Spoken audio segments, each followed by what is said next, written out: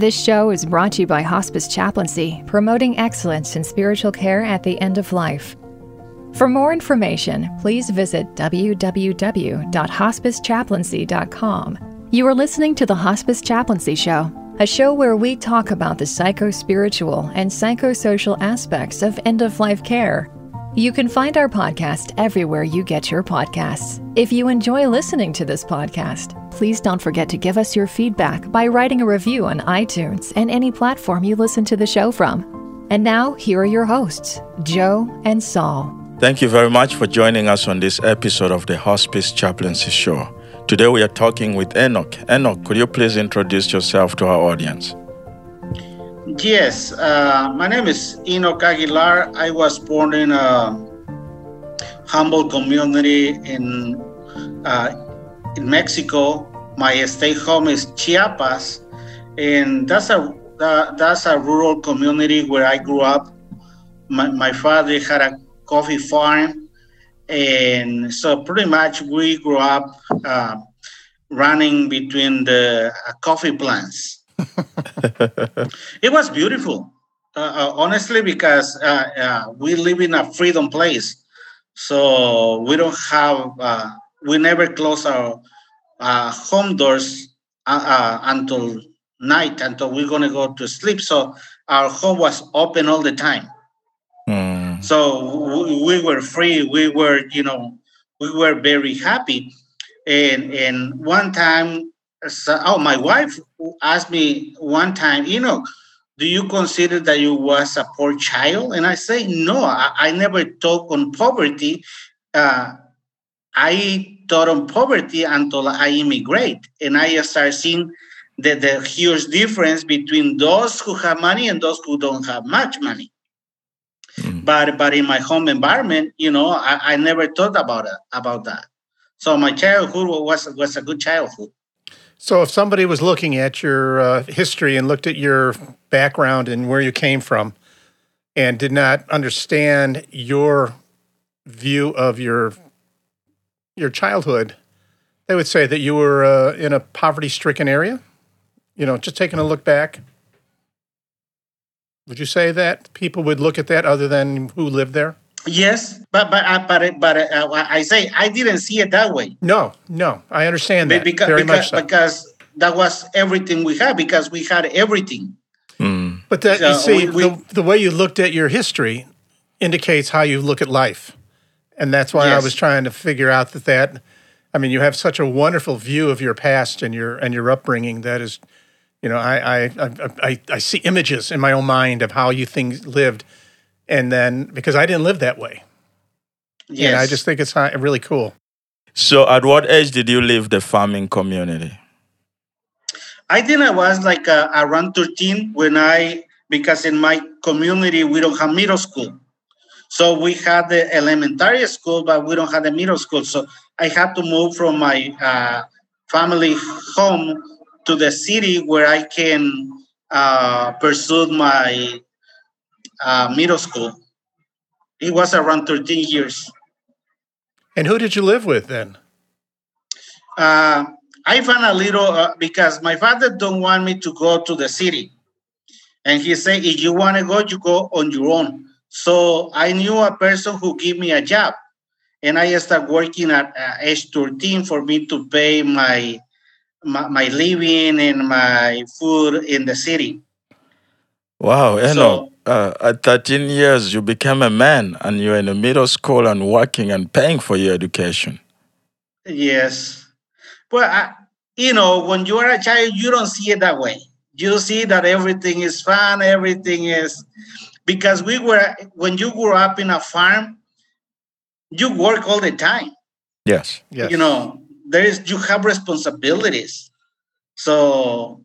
you always doing something. So when I moved, I wasn't doing nothing different. The difference is that they give me money, and my father don't give me money, but he gave me, the place of living, food, clothes, anything I needed. So, I see it that way.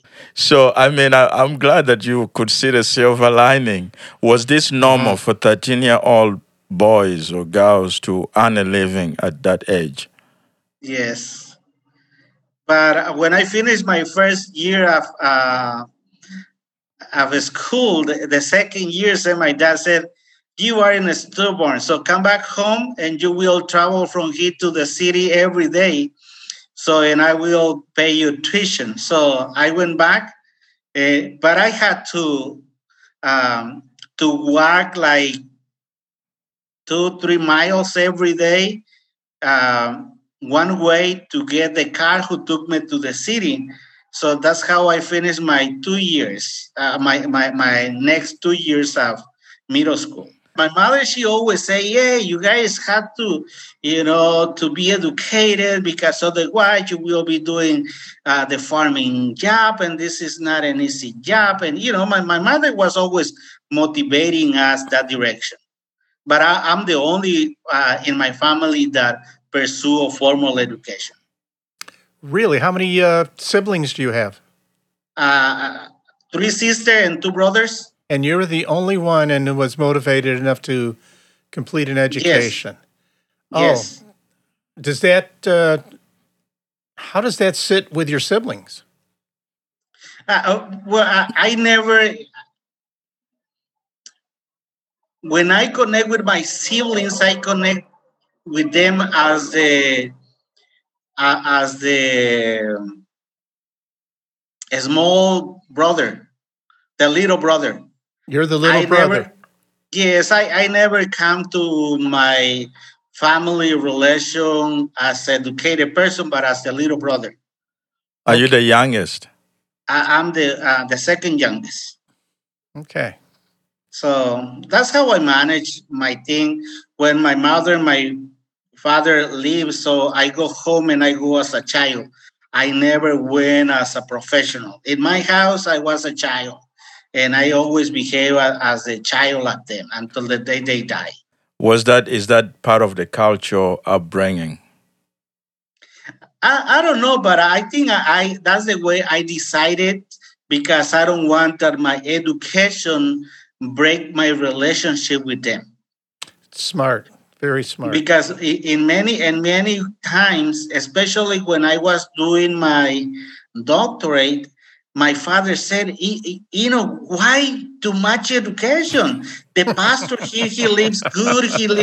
He has a nice house, has a car, has a computer, has everything. So why too much education? He didn't understood because he just went to the to second year of elementary school. Yeah. So he didn't know. So, and then I realized that no matter how I explain them, they will not get it. So you were, how did you get into your faith background? Did that come from your parents as well? In my mother's side.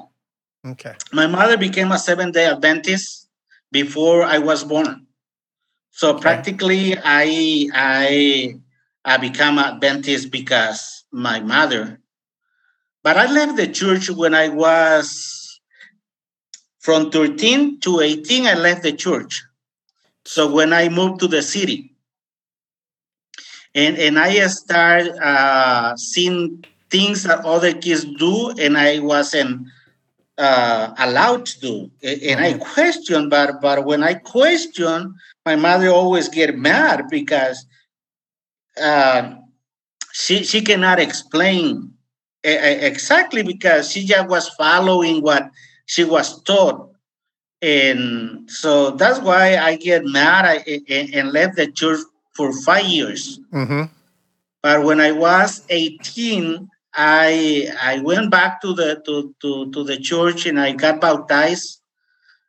Usually the kids in my church, they get baptized when they were 9, 11. I say no, I want to wait. So, and I left the church, and when I come back, I come back with all my energy. I became a lay preacher. I was an evangelist. I used to do evangelist campaigns all over the communities, the closest communities in my region. So, yeah, at age 19, I left my home state and immigrate to United States. In fact, I didn't finish my high school in Mexico. I did my GED in California.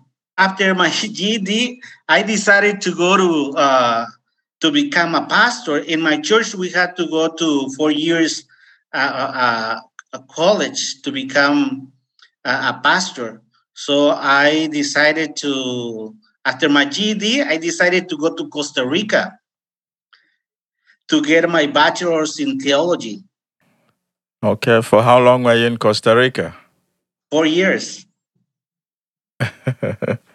You love Yes. adventure, huh? Well, yes, because as I said, I think growing up in the farm, I got the free spirit. You know, I love to travel. I love to know other cultures, and I love it. So, what did you enjoy about your time in Costa Rica? Those 4 years. Well, I pursued my bachelor there. I pursued my bachelor. I met my wife there. I met my wife in Costa Rica. And when we finished college, we got married, and we're still together 21 years after that. I'm just amazed at your ability to be so adaptable, I guess is what I'm looking for. Yes.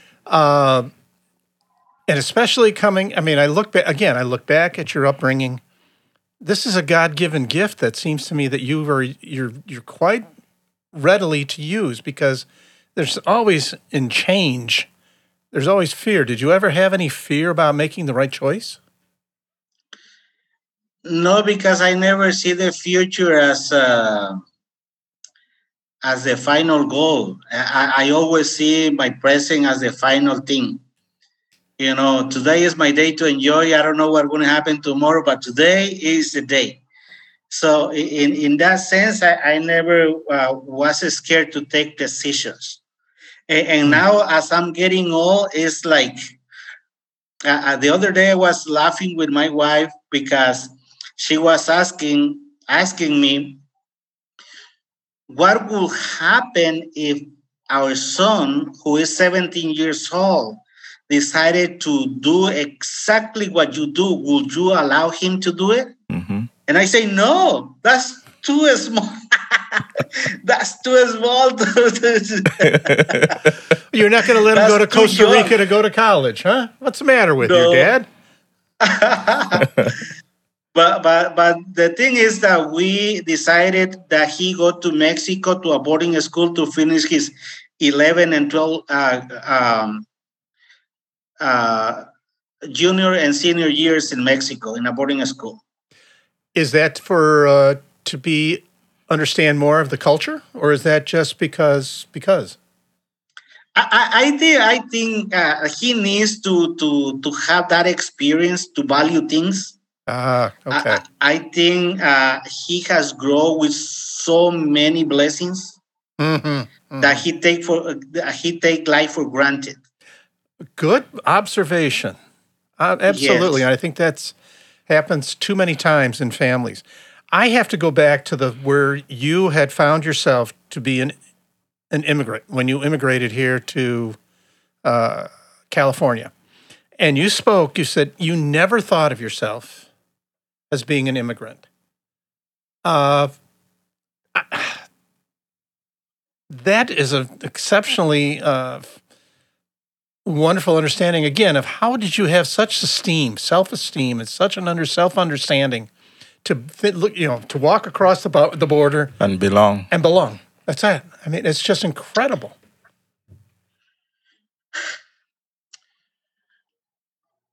I think that I do understand the heart of the gospel, that when we are the children of God, we are the children of God no matter where we are.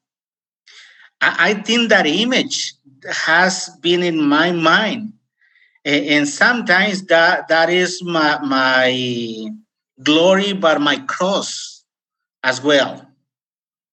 Because some people expect that I behave as an immigrant and I act as an immigrant. But at the same time, I don't see myself as an immigrant, but as a child of God living in Texas. That's it. So I don't see all the political complication of being an immigrant. Are you legal? Are you not illegal? Are you resident? Are you not resident? I passed all those stages of being an immigrant, but I thought that was a natural way to live in a country that is not yours. But Enoch, I mean, I think this goes deeper. Your sense of belonging. I mean, you were 13 when you left the farm community and went to the city and actually belonged, got a job and took yourself to middle school and studied and lived your life. So that was really within you, that sense of belonging. Is it like you said, being a child of God, your faith gave you a sense of belonging. Was that cultivated from a young age, or is it something you learned from the farm community or wisdom passed on to you? I think that's a wisdom passed through my mother, especially my mother, because my mother seems to have that spirit of adventure. There we go. With my mother, we went places. Not far away, but we move out of our community. Sometimes we don't have money, so I say, let's go to that city, and I'm gonna bring some chocolate to sell in that city so that we can have money to stay there while we need to stay. And that was funny because we were door by door selling the chocolate, the homemade chocolate. Yes. And with that money, she said, that's the best way to know, because we are going, that's her way to see things. We are knowing the city, and instead of paying, they are paying us walking in the streets. So it is the adventurous spirit then, where you go to a place, you know it's not your home, but you also know you can actually survive. So you are able to balance those emotions really well. Yes. Because you're being a child of God, you feel that you always belong. And so therefore you were able to live that life. Oh, I mean, it just so... Your mother sounds incredible. I'm sorry that... I'm glad that she's with God now, but I'm sorry for your loss. But no, that's fine. And but did she ever give you a lot of gifts? So, Enoch, so after your studies in Costa Rica, you go there to study, you find this wife, you get married. So you came back to LA or to Texas? What happened next? When I went to Costa Rica, I decided to go with all my means. I wasn't planning to come back to United States because back then I wasn't a resident. I don't know how you call it, but I wasn't a resident. So, and I say, if I go to Costa Rica and I will be a pastor, why I need to come back? So I took everything I had and I left United States. So you actually immigrated to Costa Rica. Exactly. Okay. So I just went with all my means and everything. But some things happens, When I finished my bachelor's, I didn't get a job in Central America because I was Mexican. Because within my church, there is so many policies. If you are from another country, you get so many benefits. And because they don't want to give you the benefit, they rather not to hire somebody who is not from that country. That's a political thing. But I decided to come back to Mexico, and I went to Mexico, and I didn't know we have Seventh-day Adventist college in Mexico. So I went to see my parents. I stayed there like 2-3 weeks, and then I left home again. And I came to college, just to know the place and see. But I stayed there and I finished my master. I have a master's in counseling. So, and I stayed, when I finished there, I didn't get a job because I didn't study in Mexico, my theology. So I get upset and I come back to United States.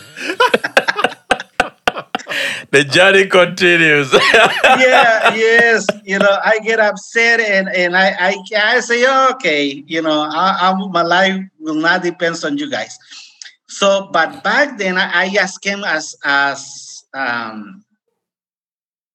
get a tourist visa. So I came legal that time. And because coming legal, a friend of mine decided to help me. He asked me to support him in his church, and he will transfer my tourist visa into a religious worker visa. And that's how I start my process to become a legal resident, and then a resident, and then a U.S. citizen. So then I love your adventurous spirit. I think we're both kind of amazed at what you've been through to get to this point where you're at right now. Things just look easy for you. You have that free flowing spirit, which is amazing. So where was that church? Was it in California or? No, that was in New York. Oh. In the Bronx. So how was it? Well, it was interesting because it was we got there 2 months before 9/11. And that's where my chaplain story starts. With that, we'll take a little break and we'll be right back. If someone you know is suffering from mental health issues and could use some support, please call the National Alliance for Mental Illness Helpline. It is a free nationwide peer support service providing information, resource referrals, and support to people living with a mental health condition. To contact the NAMI helpline, please call 1-800-950-NAMI. That's 1-800-950-6264, Monday through Friday, or send an email to info@nami.org. This is Sol Ebem, and you're listening to the Hospice Chaplaincy Show. Before the break, we were talking to Enoch, and we'll continue with that conversation. Enoch, how did your journey to becoming a hospice chaplain start? I think my journey as a chaplain starts after 9/11. I didn't know nothing about chaplaincy. But after 9/11, I was the associate pastor in the Bronx, New York. And after 9/11, we support a lot of people, family members. We were part of the healing part. I didn't know the concept of chaplaincy until the Church of God and the New York Theological Seminary. They got together and present a project to train what they call community chaplaincy. But the basis of the community chaplaincy was training on how to help people in crisis. That was basically what chaplaincy was. It was until I finished my doctoral degree that a friend of mine told me about clinical chaplaincy. And that's how I applied to become I was in between. Do I go back to pastoral ministry or I switch to something else? So that's how my friend told me about the clinical chaplaincy, and I applied in Houston. And I was accepted, and that's how I started. After finishing my first year, my supervisor asked me if I want to, he asked me to do a second year. He said, I think you will benefit if you do a second year. And I applied to the VA hospital here in Houston, and I did my second year. I think that was healing that because I started doing chaplaincy in New York in 9/11. By the time when I finished my second degree on chaplaincy, I was helping young people who were coming with a with post-traumatic stress disorder coming from Iraq and Afghanistan. Mm-hmm. And after I finished there, so I was contracted by Hospice to become a hospice chaplain. And I stayed there for almost 5 years. And I'm still doing chaplaincy, hospice chaplaincy in Houston. Now I just got a part-time that I will be dealing with palliative care. That was an area that I didn't know much about it, but this is helping me to understand the hospital setting, the hospice, and now the palliative care. So what did you love? What do you love about hospice ministry? I don't know. You remember the story, the Greek story that a man was in the lake, and the people start calling, "Save me! Save me! Save me!" Remember Mm-hmm. Homer, the story of Homer, Mm. that he get into the lake with a canoe, and the people start claiming, "Help! Help! Help! Help!" I think in hospice it's pretty much the same, because most of the time patients are about to die, Mm. and sometimes they need that little glimpse of hope to make it to their heaven. Mm-hmm. So I think is what I love is to be able to bring that little spark of hope that they need to make it to what they call heaven. Mm. And that hope comes in many ways. That hope comes in many ways, yes. Before recording the show, John and I were talking about, I was called out to a visit. The patient was dying, but I was called out to help the family. But the family ended up not coming. So I went and I said a prayer for the patient, and the patient died. It's like that is exactly what he was waiting for, the reassurance and connection with his God. So there are stories, of hope like that you love to do about hospice chaplaincy. The time that happened with me was after a weekend visit. I was on call and I visited this family. And I mean, everybody was in kind of a high sense of anxiety because of their loved one right there in their home was actively dying.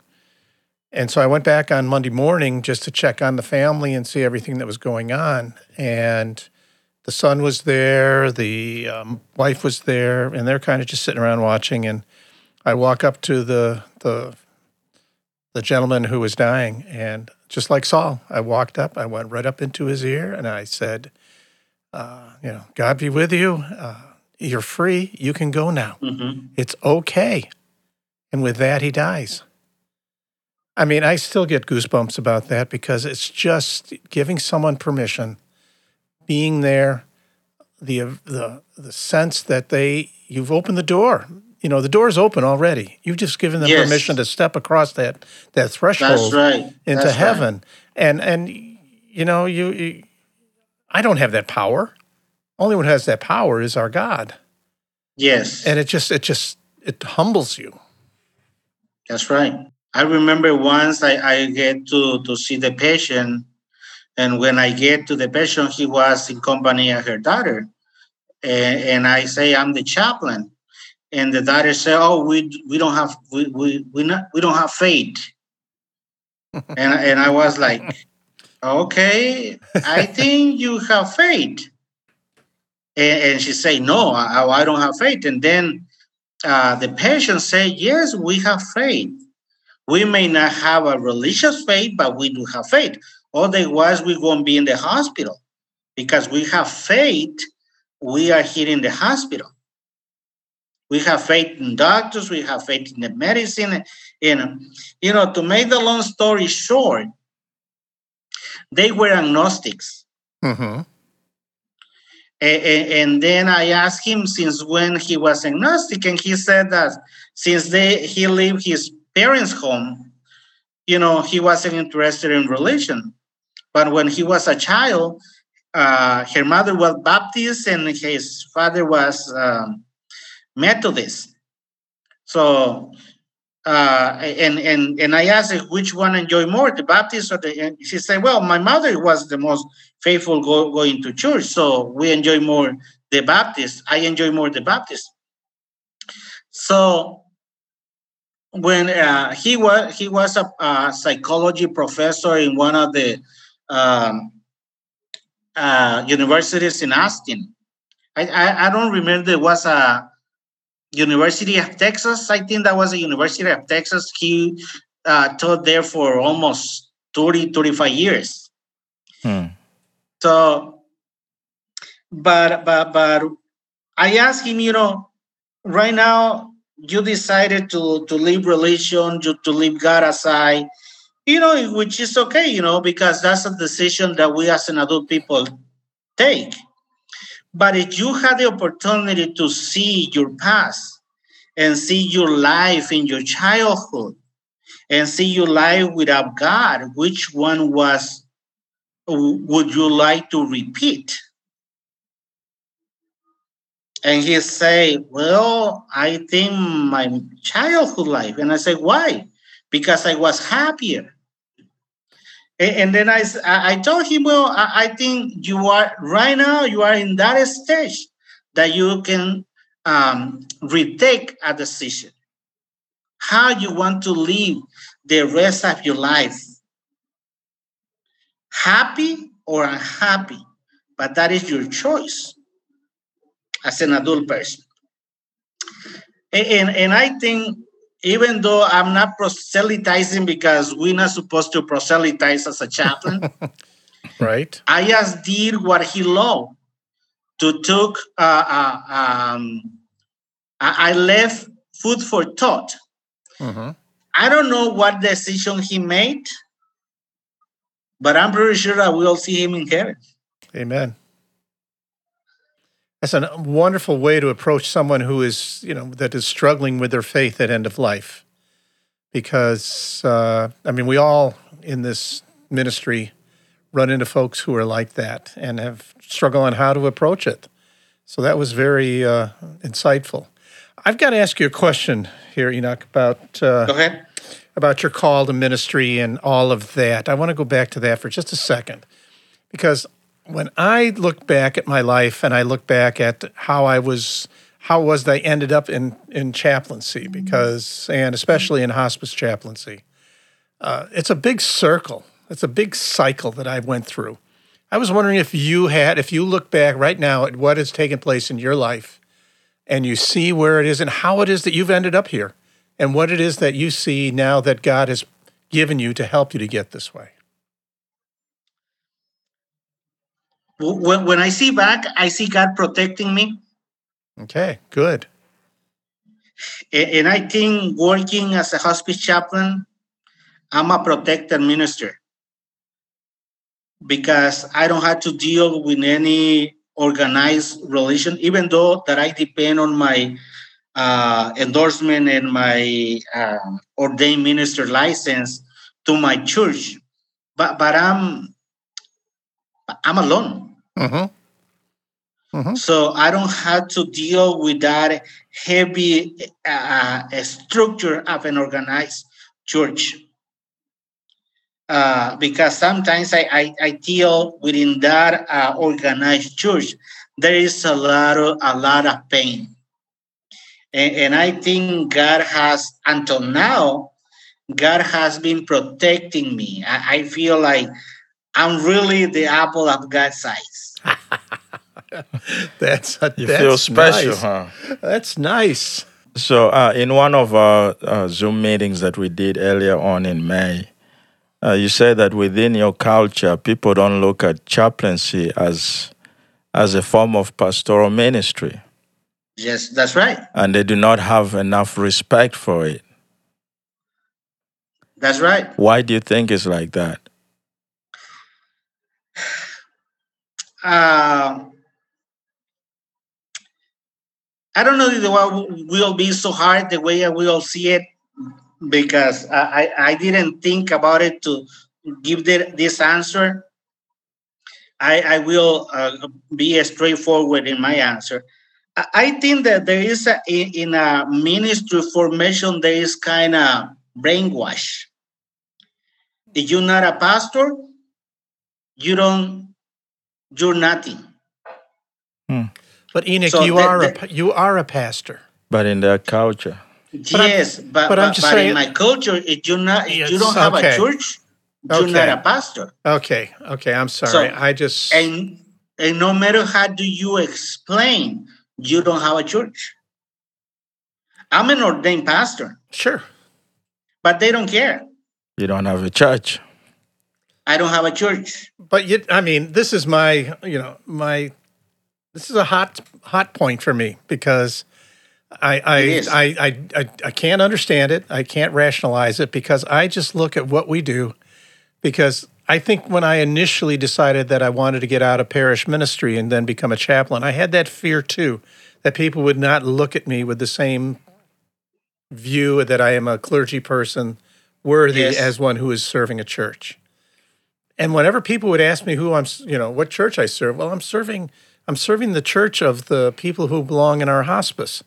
And people they don't have an answer for that. Maybe they don't believe it, or that it's, I'm just, giving them a line to tell them. But that's how these people that I'm taking care of are part of my flock.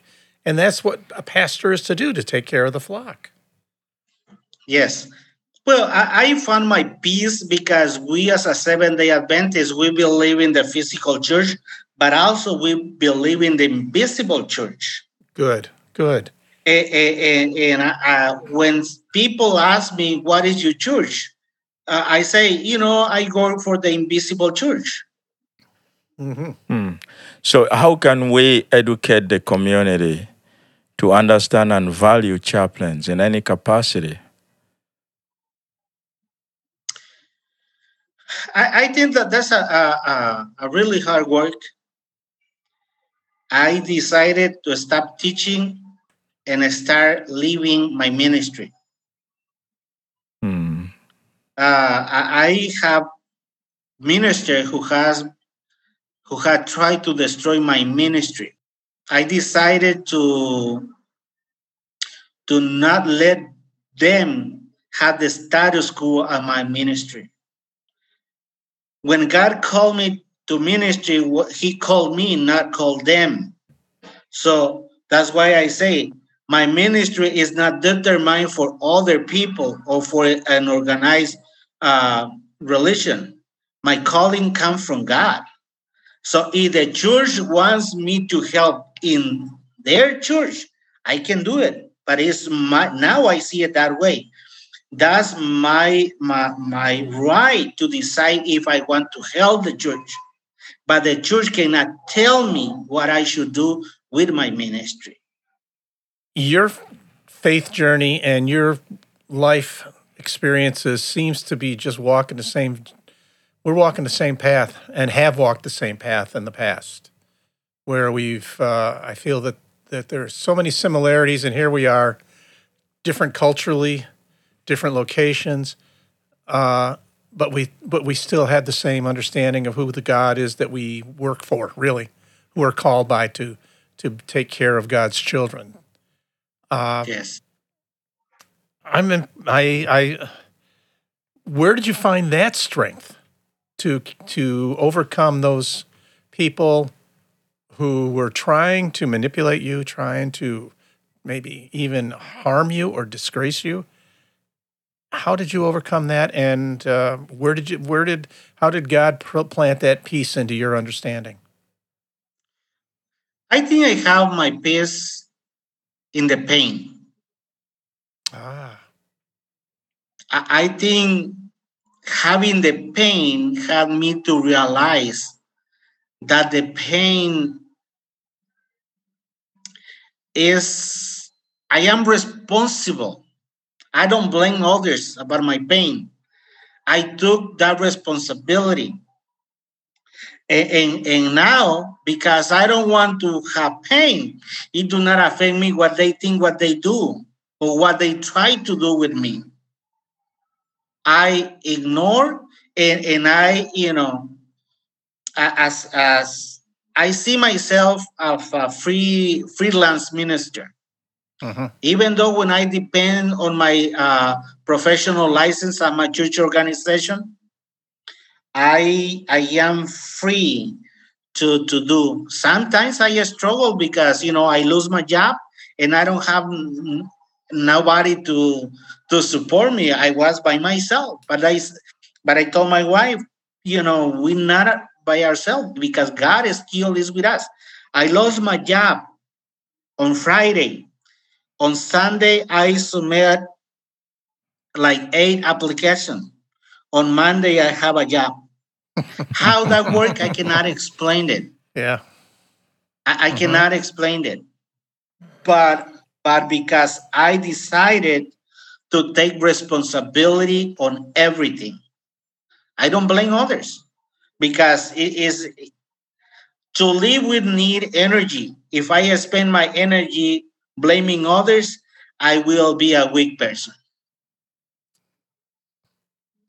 So that's powerful. If we're about to end. From your perspective, what are the qualities that make a good hospice chaplain? I think be aware who you are and who God is. I think that's the secret. Who you are, understand your story, understand your pain, understand your frustration, understand who you are, that you are an imperfect human being, but God will make it perfect every day. Because when you see a patient, you understand that you are the child of God being sent to care for that person that moment. Everything else has no value. Well said, my friend. Thank you for your wisdom. I mean, this has been an incredible time that we've had together. I just want to thank you and keep doing that good work, sir. Keep doing the good work. Thank you for inviting me. It was a pleasure to talk with you guys. All right, brother. Blessings to you. Yes. Thank you. That was Enoch Aguilar. Thank you for listening. This podcast was recorded at Audio Hive Podcasting in Joliet, Illinois. Audio Hive Podcasting is a studio dedicated to podcast recording, editing, and production. For more information, you can find us at audiohivepodcasting.com.